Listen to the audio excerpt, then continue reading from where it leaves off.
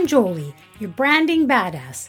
Welcome to my new podcast, Branding Matters. Before I tell you who my guest today is, I want to tell you a really quick story about how we met, or I should say how I discovered him. A couple of years ago, I read this really great book called It's Not Who You Know, It's Who Knows You.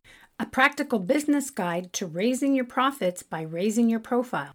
This book was so inspirational and it really helped propel my career. And I often reference it whenever I do presentations. So when I decided to do this podcast, he was one of the very first people I thought of. His name is David Avrin, and he is the author of several books, including the one I just mentioned, as well as Visibility Marketing. And his latest book, Why Customers Leave and How to Win Them Back, was named in Forbes as one of the 7 business books entrepreneurs need to read. A former CEO group leader and executive coach with the world's largest chief executive organization, David has helped thousands of CEOs and business leaders with their brands. This rock star, yes, he used to be in a band, but we'll get to that. This rock star is one of the most in-demand customer experience and marketing keynote speakers and consultants in the world today. I invited David to be a guest on my show to discuss the recent shift in customer mindset and expectations. I also wanted to get his point of view on why customer experience is important to the success of a brand and why being good at what you do is no longer good enough. David, welcome to Branding Matters. You'd think that I wrote that myself. Yeah, you would think. You would think. Wow, it's like you're so generous. What kind things to say about me? I spent hours. Wrote for you to say. There you go. Listen, we've been sort of following each other for some time, and you know me, and I know you, and what a great opportunity for us to meet face to face and voice to voice, and have a good conversation. So thanks for having me on the show. Well, you're welcome. And, I agree with you. It's funny you talk about following each other. It's funny how you can kind of get to know someone, on social media on a certain level, but, as you see them go through. And that's a big part of why I wanted to do this podcast. It's a big passion project of mine, is to sort of help people with their social media and their marketing and everything. Yeah. So, and, what's interesting is we sort of get to know I guess, the parts of our lives that we want other people to know. But I think that's a big part of the whole branding as well, is being intentional about what you share. And it's not really about creating an image that's contrary to who you are. Certainly authenticity is such a big part, but I've been accused of oversharing. But I love that line that says, if you want people to be interested, you have to be interesting. And so I work hard at the things that I share, the things that keep people engaged, right? It's all part of it. Right. So, we know we've been talking for a long time, that people do business with people they like and people they know and people they trust. And I think the more authentic you are in your sharing, I think it draws people in. I think it drew us to each other. So we've sort of been fans from afar. Well, that's very nice of you to say, and I agree. So speaking of being authentic and getting to know you, who is the real David Avrin? Before we get into talking about branding and all your incredible expertise and tips that you're going to share, I'd like for people to get to know, and myself a little bit, know about who is the person behind the personality, what makes him tick. What makes him tick, exactly. Take your calls when we come back right now. Where are you from? Can you give us a really quick synopsis? I live just south of Denver, Colorado, in Castle Rock, which is kind of nice being sort of centrally located because I travel around the world. I've spoken in 24 countries, and being able to go most places with maybe one connection, I think, makes it real easy. But, I'm somebody who grew up as a performer, which is kind of interesting. So, and I know that your family has a little bit of that love and background as well. I acted, I sang in a band. I went to college on a full ride theater scholarship. And so way back. Oh, I didn't know you went on a scholarship. You must be really good. Well, I think it was more the fact that they looked at me and said, oh, we've got somebody to play our old authority figures. But, I was 19 years old with a deep voice. And, as they're putting on shows, it's like, well, who's going to play, the 70-year-old? Who's going to play the 50-year-old? And so, we got somebody with a deep voice. So it's kind of funny. And then after a few years, I realized that I didn't want to be doing community theater in God's Wrath, Iowa, when I'm 60 years old. Yeah, right. And so I actually need to support a wife and family. So I actually changed my major and ended up studying broadcast journalism. So when you have a deep voice, people are like, wow, you should be in radio. So I went and worked at the radios. I did local radio in college and then and broadcast. So I was sort of did news writing and all of that. And then when I left school, I actually went to my friends in the media. They said I went to the dark side and I became a PR flack. And so I spent many of my years in public relations and marketing. And I sort of honed my skills in how do we communicate who we are and what we do in a meaningful and profound way that actually spurs some level of action. So that was sort of my formative years. And then ultimately after 9/11, when everything kind of went to hell, I realized— Do you remember where you were 9/11? Speaking of 9/11? Oh, yeah. I'm trying to think. I was actually on the road. Totally off topic, but no. But it's interesting, yeah, isn't it? Yeah. I was actually traveling around the state of Colorado with my assistant. We were each in our own hotel rooms doing research for one of my clients for the Robert Wood Johnson Foundation. They were doing some education on chewing tobacco. And we were actually going around interviewing people on public education. And I remember my wife calling and saying, turn on the TV. And so, but that was where my early years was sort of helping organizations differentiate themselves. So I was getting clients on Good Morning America and Today Show and Oprah and Sports Illustrated and everything else. And did you meet Oprah? I did not, but I had great opportunities of working with the teams to pitch my clients. Yeah. And so ultimately, I just realized I love doing this so much, but I found out there's an opportunity to teach others how to do this. And so I started speaking, and I realized that, you can actually get paid to speak to organizations and teach them what you know. And so 2001, I think, was my first paid presentation. And so in the last 20 years, I've done it thousands of times to that many organizations in 24 countries. And so it's just been a really remarkable opportunity for me to connect with organizations of every kind and help their people better differentiate themselves, to talk about us the way we want them to talk about us. And that's what led to my most recent book, which is Why Customers Leave and How to Win Them Back. And now we'll have our 6th language in Vietnamese, it's in Chinese, it's in Spanish, it's in Russian. That's incredible. Crazy, but yeah, it's fun. That's great. Look, I want to go back. You talk about your theater. It's funny how you go sort of, if you look at sort of the journey of your life and how you were in theater and you did really well, and now you're a speaker. I mean, talk about taking all those transferable skills from theater to now being a public speaker. What would you say were the best things that you learned that you now use today in your career? Well, I think it's valuable for anybody. And that's why things like Toastmasters and things like that, anybody who can stand and deliver their thoughts, their ideas in front of a group of people. It doesn't mean everybody's going to be a professional speaker, but even in the work setting, to be able to sit around a conference table and effectively sell your ideas verbally is an important skill set. Being persuasive is a really crucial skill set in the workplace. If you want to be more than that worker bee, and there's nothing wrong with being a worker bee. We need that as much, if not more, than those who are leading as well. But if you're looking to work your way up, even from a personal branding perspective, being seen as somebody who can effectively and articulately persuade and deliver their content and their message and their ideas is an incredibly valuable skill set. Yeah, absolutely. And, and you talk about how you say about people talking about you and teaching your customers that skill. I mean, really, isn't that what we talk about, what a brand is about? And we've mentioned this before. I mean, your brand is your reputation. It's what people say about you when you're not in the room, right? I think Jeff Bezos coined that phrase. So that goes back to the whole branding aspect of it. I think when we do it on a high level, we do a great job. It actually encourages people to talk about us and to become advocates for us online. Otherwise, it's Yelp, it's TripAdvisor, it's Rotten Tomatoes, it's Glassdoor, it's all of those social proof sites. We know that people who are pissed off are going to share that information, right? So it's always going to be skewed a little bit negative. When you do exactly what you're supposed to do, exactly the way they expect you to do it, you have met their needs. It's not really to such an extent that they're willing to go out and become advocates for you and to sing your praises. You kind of have to be better than that. You have to be better than meeting expectations. And so a lot of my message is about how do we become extraordinary, right? How do we become remarkable? As Seth Godin talks about it, right? In Purple Cow, being remarkable means that you're worthy of being remarked about. What are you doing in your business, in your personal and professional life that would cause somebody to talk about you to someone else? You talk about in your book, being good is no longer good enough. Right? Yeah. Do you want to elaborate on that? I think it's the entry fee. I mean, today I still hear, sometimes I'll keynote a conference, and of course I'm doing a lot of things virtually live, and then of course in person live.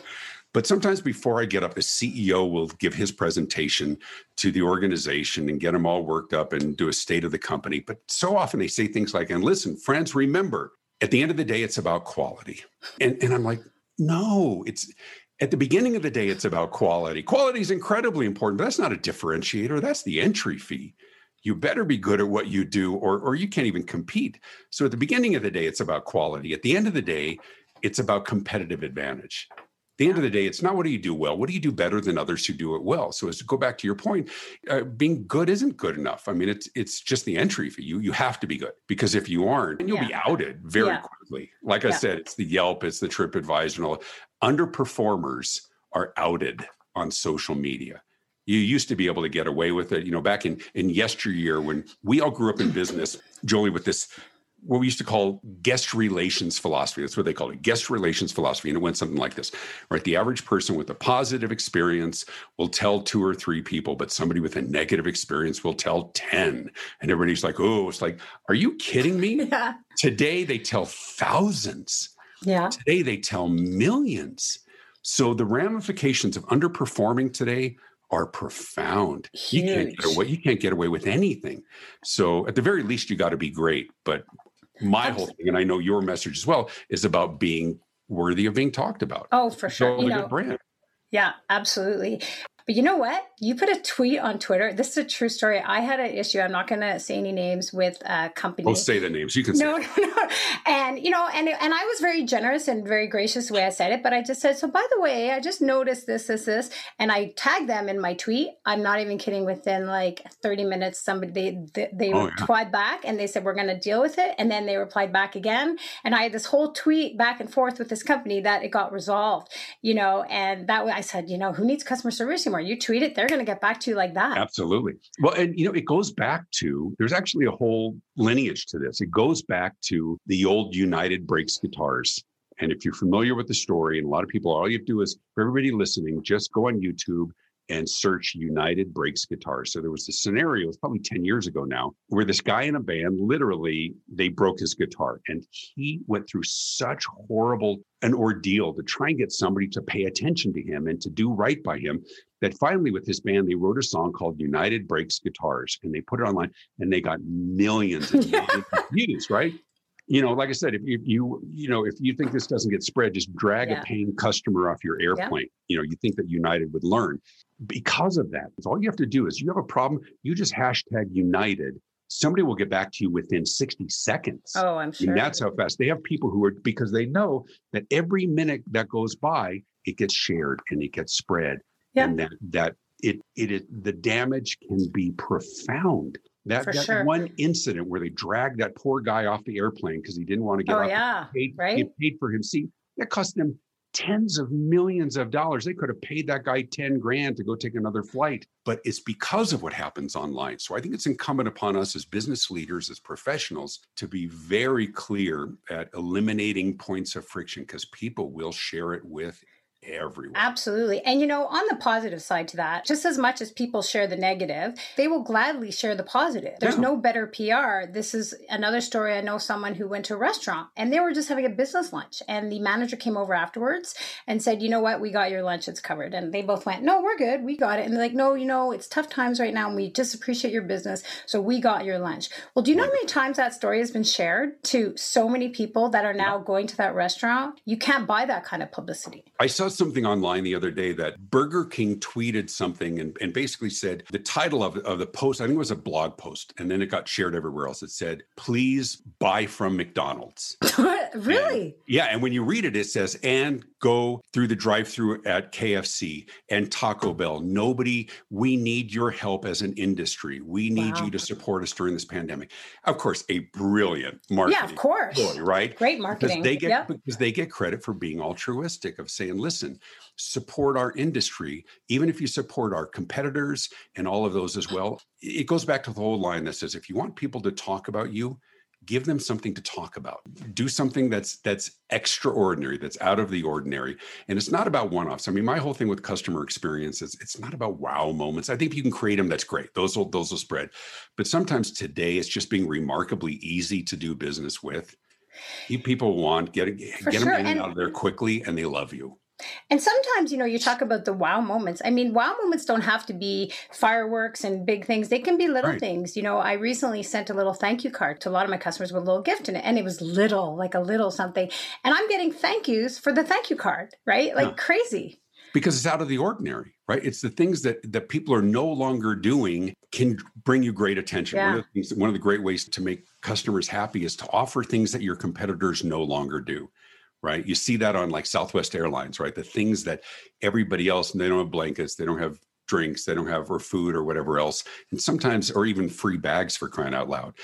Some No of those kidding. kinds of things, they can be extraordinary because you're Yeah. doing what other people don't. You look at the grocery stores now; they try and the social engineering. They're trying to push you to self checkout and everything else. I was at Walmart because there's one close to my house. I got a shopping cart full of groceries, overfilling at the top. I get to the front, and the manager tries to direct me to self checkout. I'm like, oh, sorry, I don't work here. I'm not being demeaning. I'm bad at this. I'm like, there is never an item that is I'm just not lazy. an unexpected item in the bagging area. What will take me an hour, they could do in 5 minutes.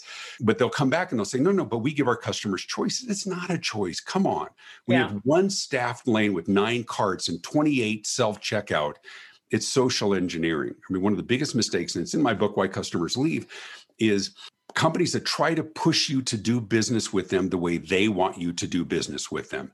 And the smart companies will do business the way you want to do business with them. Yeah, absolutely. Well, you talk about in your book where you say, don't treat me like I want to be treated. Treat me like you want to be treated. Right, exactly. Well, I mean, we grew up with the golden rule from mom and dad, from Yeah. businesses. You do unto others as you would have them do unto you. Just treat people like you want to be treated, as if it's that simple. I got a 17-year-old son. He's working. His manager tells him, just treat people like you want to be treated. And he thinks his job is done. Well, guess what? I'm not a 17-year-old boy. Yeah. I'm a 57-year-old old guy who probably just got off 3 airplanes. 57 isn't old, by the way, so I'm you got to telling- take that back. I'm just saying. We're almost the same age. But I just got off 32 hours coming back from Dubai, and I walk in the restaurant. I don't want to be treated like he wants to be treated. I want to be treated No like I kidding. want to be treated. So I love the platinum rule. And the platinum rule says, do unto others as they would have done unto themselves. In other words, don't treat them like you want to be treated. Treat them like they want to be treated. Yeah. And for that, it requires some work. You got to look deeper to become customer centric, which is not customer focused. Everybody's customer focused. But customer centric means that you really take the time to understand your customer on a deeper level. So what do is the they difference? That's a want? good point. What is it between customer focused and customer centric? Well, it's almost the difference between customer service and customer experience. Customer service, we get that, right? It's just, we've been talking about for 30 years. You treat people well, right? Yeah. Customer experience is different. How does it to do business with you? How easy is it to reach a real person? How intuitive, how flexible are you? Customer focus just means everything we do. We hear this all the time from leaders. Listen, for us, it's all about the customer. What the hell does that mean? Yeah. I mean, of course, you're in business. Who else is it about, right? For us, the customer comes first. Before what? Yeah. Before lunch? Yeah. Of course the customer. It's just Exactly. it's a meaningless phrase. For us, our customer comes first. You're in business. That's just stupid. I mean, Yeah. of course it does. But customer centric is different. It just means product centric means that we're really good at what we do. That's sort of the basis. But customer centric means we're not only are we good at what we do, but we so understand our customers on a deeper level. We understand their pressures. We understand their choices. We understand what a day in the life of our customer looks like. We understand who they report to. What are their constraints, the things that they would love if we would do, because it would make their life easier, the things that they fear in terms of our underperformance.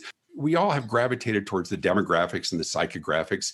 But if you look deeper into what's happening in particular communities and what's happening within industries, if you're selling B2B, what are some of the pressures? During the pandemic, everybody's really cognizant of what this time has meant for them and their business and their families. But the smart companies are becoming very clear of what this has meant to their customers and their shifting priorities and their preferences and their constraints and their fears, because that influences how they buy and who they buy from. That's customer centric. If absolutely. And, you hear this phrase, and I'm sorry if I'm going to offend people out there, but, we're all in this together. And I sort of have a little bit of a love-hate relationship with that, because reality is, you see these influencers or these celebrities and they're on their yachts drinking their champagne, and you see the headline, we're all in this together, and then there's a single mom with 2 kids and she's not working. And how is that in it together? We're not all in this together. First of all, we are politically divided in a major way.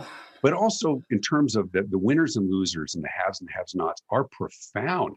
I mean, I call this sort of the employment lottery. If you're working for a company that makes, protective equipment and webcams, you've done pretty darn well during this. I've never sold so many masks in my life, just FYI. I'm telling you, if you're a performer, if you are in the meetings industry and hotel and travel, and conventions and floral and weddings. Yeah. And I'm trying to think, chiropractors, anything that requires some measure of proximity, it has been devastating. Well, Broadway, I think, is like on the verge of bankruptcy, right? It's all been... Absolutely. Yeah. But even the ones that are highly engaging, the Chuck E. Cheeses and all those other kind of things, as the father of, 5, I'm so glad that I'm done. You're not in that phase anymore. I'm so done with Chuck E. Cheese and Barney and everything else. Yeah. But it's just devastating. And we aren't all in the same position. And then the other thing we're seeing, and I'm actually sending something out, sort of a message to all of my people saying, it's also not the time to gloat.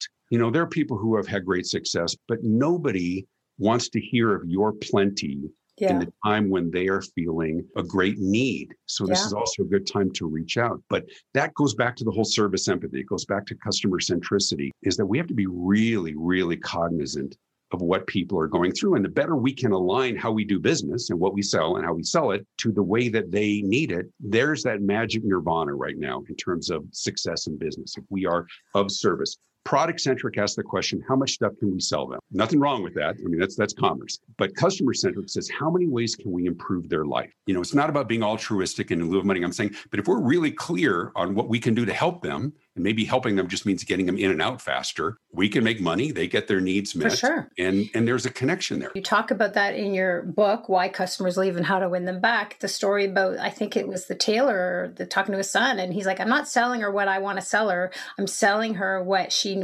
needs to buy. Even if it's underselling, some people think, well, why don't you try to do this? Like, no, she doesn't need that. Like, why the hell would I tell her to buy this? Right. It's taking a long view. I mean, are you in this for the long term, or do you want to achieve the short sale? When you look at, what do they call it? LTV, lifetime value of a customer, that's significant. You can sell them to them once, or you can sell them for years and years. Absolutely. The more they realize that you get them and that you have their best interest at heart, then you build a relationship that can last long term. Now, some things are transactional, right? Whatever the stuff that you buy at the counter at the gas station. I had a client once who sold little tchotchkes and stuff that you buy at the counter of a convenience store, and they called them shut up toys. And I said, what's that? And it's like, here, just shut up. Yeah, totally. Is that great? Absolutely. That's a transaction, and that's different than a relationship. Some models are transactional. The best ones are relational, and you do a good job and you continue to meet their needs, and you can sell to them for a long time. Absolutely. I think brands go for any person, whether it's personal or business. And I have a story about a friend of mine. This is a true story, where she was having some mental challenges, which a lot of people are right now, struggling. Right. And she was seeing a bunch of different therapists over the years and was never really happy with any of them and really was struggling. And then now she has someone that she really likes. And I asked her, I said, so how's it going and how do you like her? And she goes, you know what? I really like her. I think I'm going to stay. And I said, well, what makes her different than all the other ones? Good question. And you know what she said? Because I feel like she really cares. I feel like she really cares about me and really cares about my problems. And I was thinking that is universal. When you are working with a business, when I work with clients, I'm sure you the same. When they feel that you really care, I mean, they're yours for life. And I concur 100%. But here's where I think companies get this wrong. They incorporate that into their marketing messaging. Like, see what it's like to do business with people who really care about it. It's absolutely ineffective. Caring and the demonstration of that is a retention tool, not an attraction tool. It's what keeps people there. It keeps people loyal. Yeah. They don't come to you because you care more. They don't believe that you care more than anybody else. But it doesn't mean it's unimportant, right? But they stay. So the messaging to attract somebody for the first time is often very different, or needs to be different than what it takes to retain people, right? It's the old line that when somebody goes to a hardware store to buy a drill, what's their need, right? Their need isn't a drill. The need is a hole. They need a hole. The drill is just the best tool to make it happen, right? But why does somebody go for the first time? They go for the first time because it's in proximity, because they saw an ad, because they saw it online. But why do they come back? They come back because they know the store, right? Because they can get in and out quickly, because they have a comfort level that this is my hardware store or something else. But the first time that you attract people, it's a different message. What does it take for somebody to try you for the first time? So I love the story about that person who cares, but it really highlights the importance of what does it take to retain your customers and clients. Yeah, absolutely. So I want to talk more about your book because there are so many things in it. Such a fantastic book. Did I mention the name? Let's Why Customers Leave and How to Win Them Back? There you go. Great By the way, book. we're talking to David Avrin. David Avrin, the author of Why Customers Leave. Sorry, is this your podcast? No, I don't. I know you have a podcast coming up. I want to hear. It's the old radio guy. It's the radio guy in me. I want to talk about, because this is something you mentioned in your book that a lot of people talk about, is websites and why websites are so important and how they can turn you off and how you can actually lose business with your website. Can you elaborate a bit on that? There was a time that when you had a new website, it was a big deal and people sent out press releases. Now, not having a website is more newsworthy than having one. But there's been a big shift in what it used to be. Like, it needed to be comprehensive. Like everything that you have, it's a really robust website. It's got multiple pull downs, everything you've ever written, everything you say about yourself. And then there was that animated flash video at the beginning. In the bottom corner, it said, click to skip. Right. And 100% of people skipped it because nobody wanted to see your little animation that built your logo. Even you skipped your own. Right. Well, now they're so stripped down. Almost everything you need is on the front page because the website doesn't need to do everything. It just needs to give them enough information to get them to call or to reach out or to talk to a real person. Now, if you have an e-commerce site, it's a little bit different, right? You got to be able to do that stuff. But what's the most trafficked website in the world? Well, it's Google. How complicated is their website, right? There's almost nothing there. So what we're seeing is a real trend towards everything that they need on the front page, not huge amounts. I mean, I've got content on mine. Most people aren't going to read it. It's there in case they want it. But my whole goal is to get them, because I speak for a living, is to get them to click on my video, to watch a demo of me presenting, or to get them on the phone. I mean, that's it. And if it doesn't do that, then it's extraneous. And the more complicated, the more people can't find what they're looking for, the quicker they click away because they can. And so, but I'll talk to people that say, I couldn't find, it's really easy. So it's just go along the top. It's the third thing over, click on that. It's the second from the bottom, click that. Drop down window. But you designed that. Yeah. I don't make me look for stuff because I won't. Part of my message all the time is your biggest source of lost revenue in your business. For everybody listening, your biggest source of lost revenue is the customer you never knew about. They came to the site and they clicked away, and they didn't because it was hard to find. Or the worst mistake, and this gets me on my soapbox, the biggest mistake the organizations make, and it pisses me off and it pisses everybody else off. You ever go to a website, Jolie, where you have a question, just a simple question. There is no phone number. There is no freaking phone number. You're going page after page. Like, there's no freaking phone number. Contact us. And then they made a conscious decision that they were not going to let their customers call them. What do?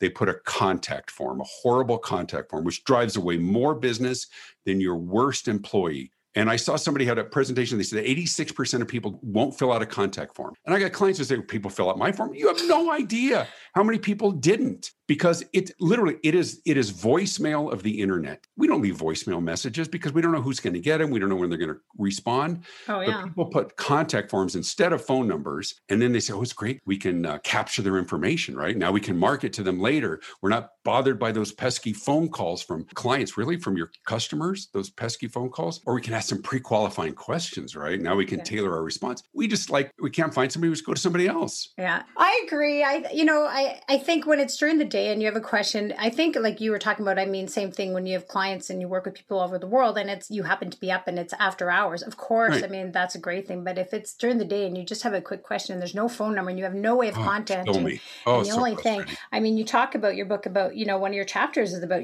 don't be hard to reach. Right. It's mind-boggling that people they have this $1 billion brand and it's hard to talk to a real person. Do they really think that? I think they think in many cases they've created the cure for cancer that tastes like chocolate, and that they're so good that people are going to hold for 45 minutes. Listen, your call is very important to us. Listen to flute music.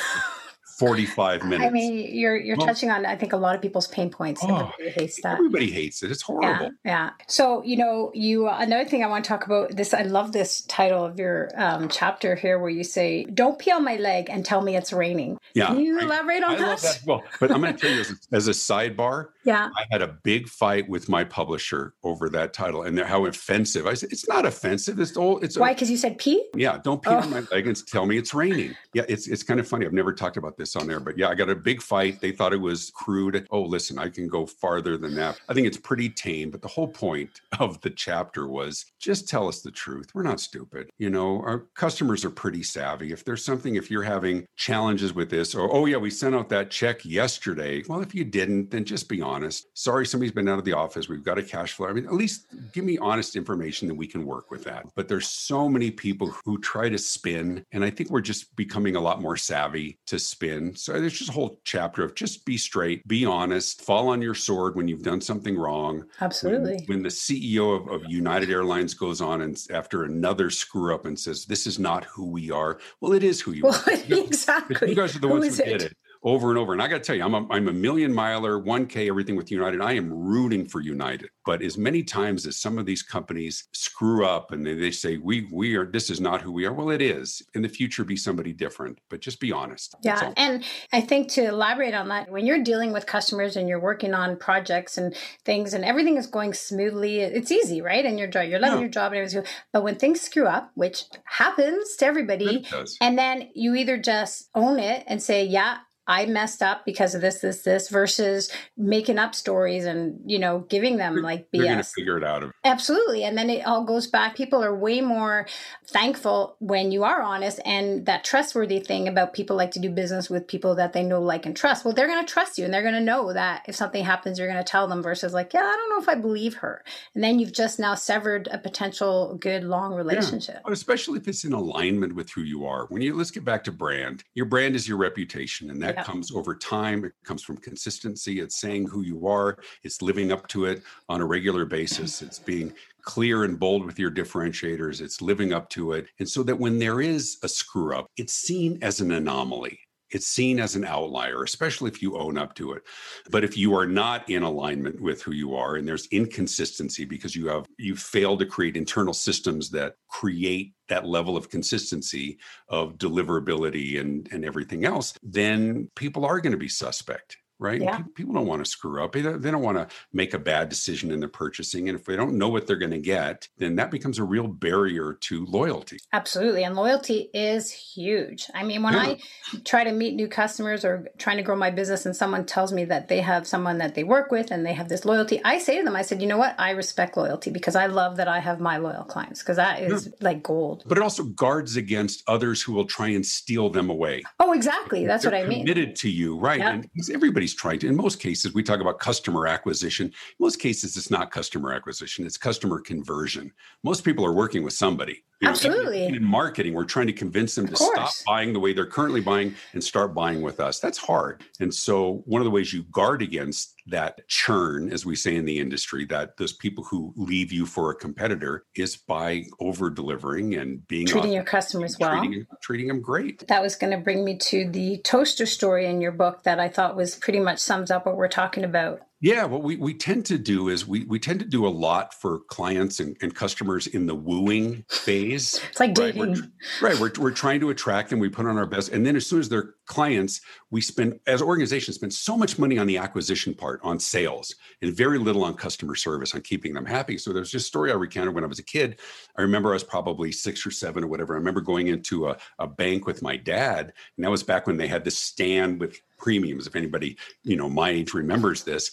And there was a toaster on the stand. And I asked my dad, I said, what's that toaster for? He said, it's a gift that they give to people who open a new account. And I said, cool. I said, do we get a toaster? And he says, no, that's just for new customers. I said, well, what do we get? And he kind of shrugged. He says, nothing, right? Yeah, that sums it up. A lot to attract. And we love new customers, but how much are we? It's one of the exercises. When I go and I consult with clients and I spend a full day of a variety of exercises, and one of them is about what are we doing to continue to woo our customers at 3 months, at a year, because there's no shortage of companies that would love to take your long-term clients and turn them into their first-time clients. Absolutely. And they do it by wooing them away. And they do it because we take our customers for granted. We think they love us, they're going to stay, and we've stopped loving them up. We've stopped dating them and courting them, right? Well, that's what I was saying. I wasn't kidding when I said it's like a relationship, right? When you first start Absolutely. dating and you're looking good and you're treating the person you're trying to woo all nice. And then once you have them, you're like, okay, I'm good now.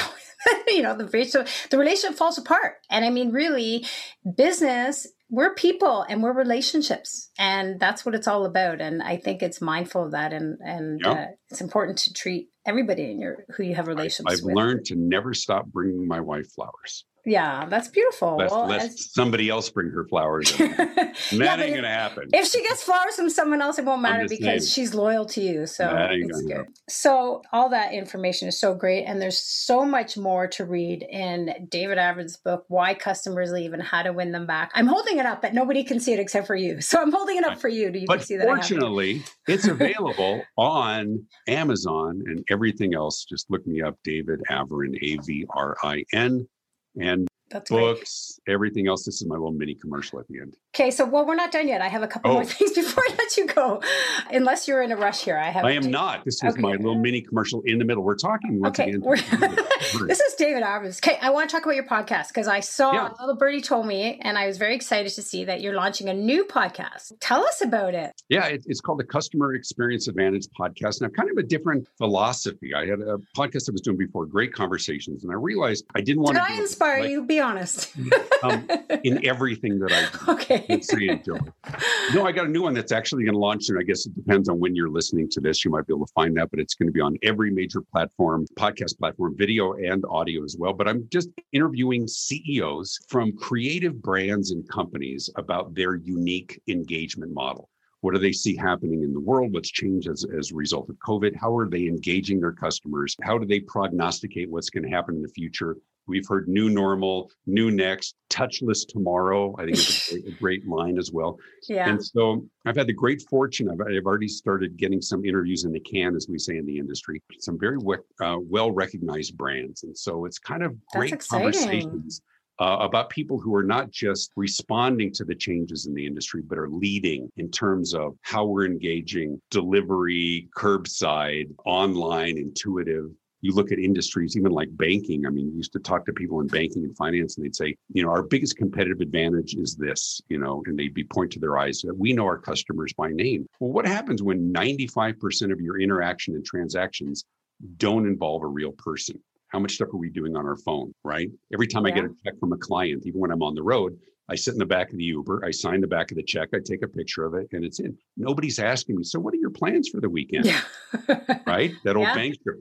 They're scrambling to understand how we're going to engage with them differently. And in many ways, the pandemic has accelerated what has long been predicted about how we're going to do business. The pendulum will swing a little bit, but the world has changed. Yeah. And so the fun thing about my podcast is that I'm having those conversations. What's changed? Where are things going? And how has it revolutionized your business model? I mean, I have my groceries delivered. I would never have done that before. I didn't even think about that. It's awesome. Yeah. We go shopping on the iPad. I know. Oh, God, get the chocolate one. Get like 12. I know. It could be dangerous actually shopping online. Kids are going to eat them all anyway when we get home, right? It's too easy. Get those, but let's hide them at the top of the pantry. So do you have a name for this awesome podcast? Or it is. And you see, it's just the Customer Experience Advantage Podcast with David Averin. Okay. So you can look it up everywhere and just search me online at davidavrin.com. I can't wait. That's so exciting. Thank you for having me on yours. Oh, well, I'm so honored. We're now friends for life. Okay, before you go, I want to get back for a second to the musician, singer, theater guy, because that, as you know, that's in my family and I love it. So tell everybody about your musical background and what you did.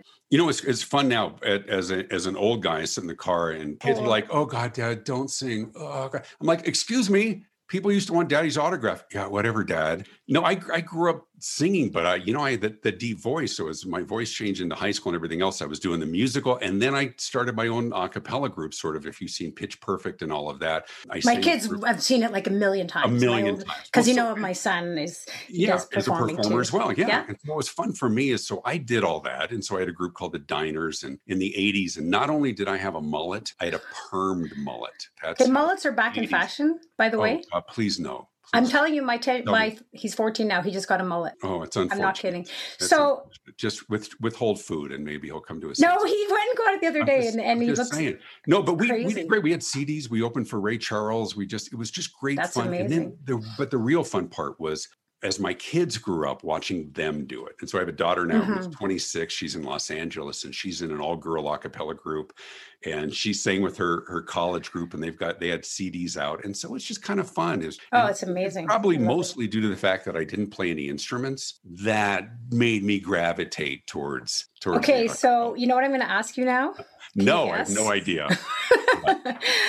Can you sing us a few tunes? No, don't. Nobody wants to hear that. No, you can get a good idea, sure?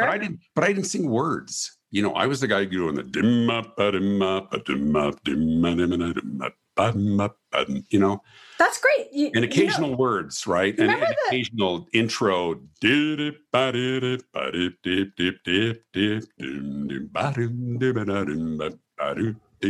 I would zone out. And everybody just looking around the room because I don't have any words I have to remember anyway. So it's like the drummer.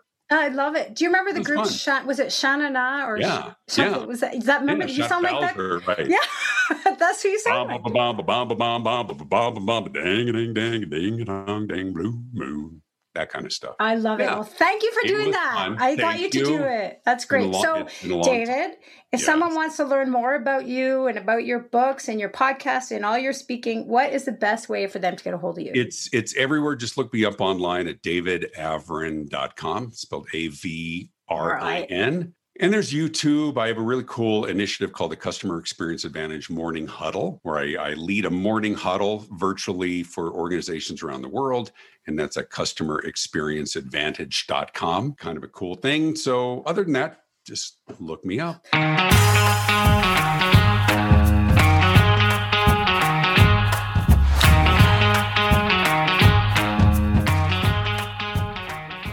And there you have it. Thank you so much for tuning in. I hope you enjoyed the conversation and maybe even learned a few things that will help you with your branding. And most of all, I really hope you had some fun. This podcast is a work in progress, so please make sure to rate and review what you think, and please subscribe to Branding Matters on whatever platform you listen to, and please share with anyone you think would also enjoy it. And if you want to learn more about the Branding Badass, that's me, you can find me on Twitter, Instagram, and LinkedIn under, you guessed it, Branding Badass. So thanks again, you guys, and until next time, here's to all you badasses out there.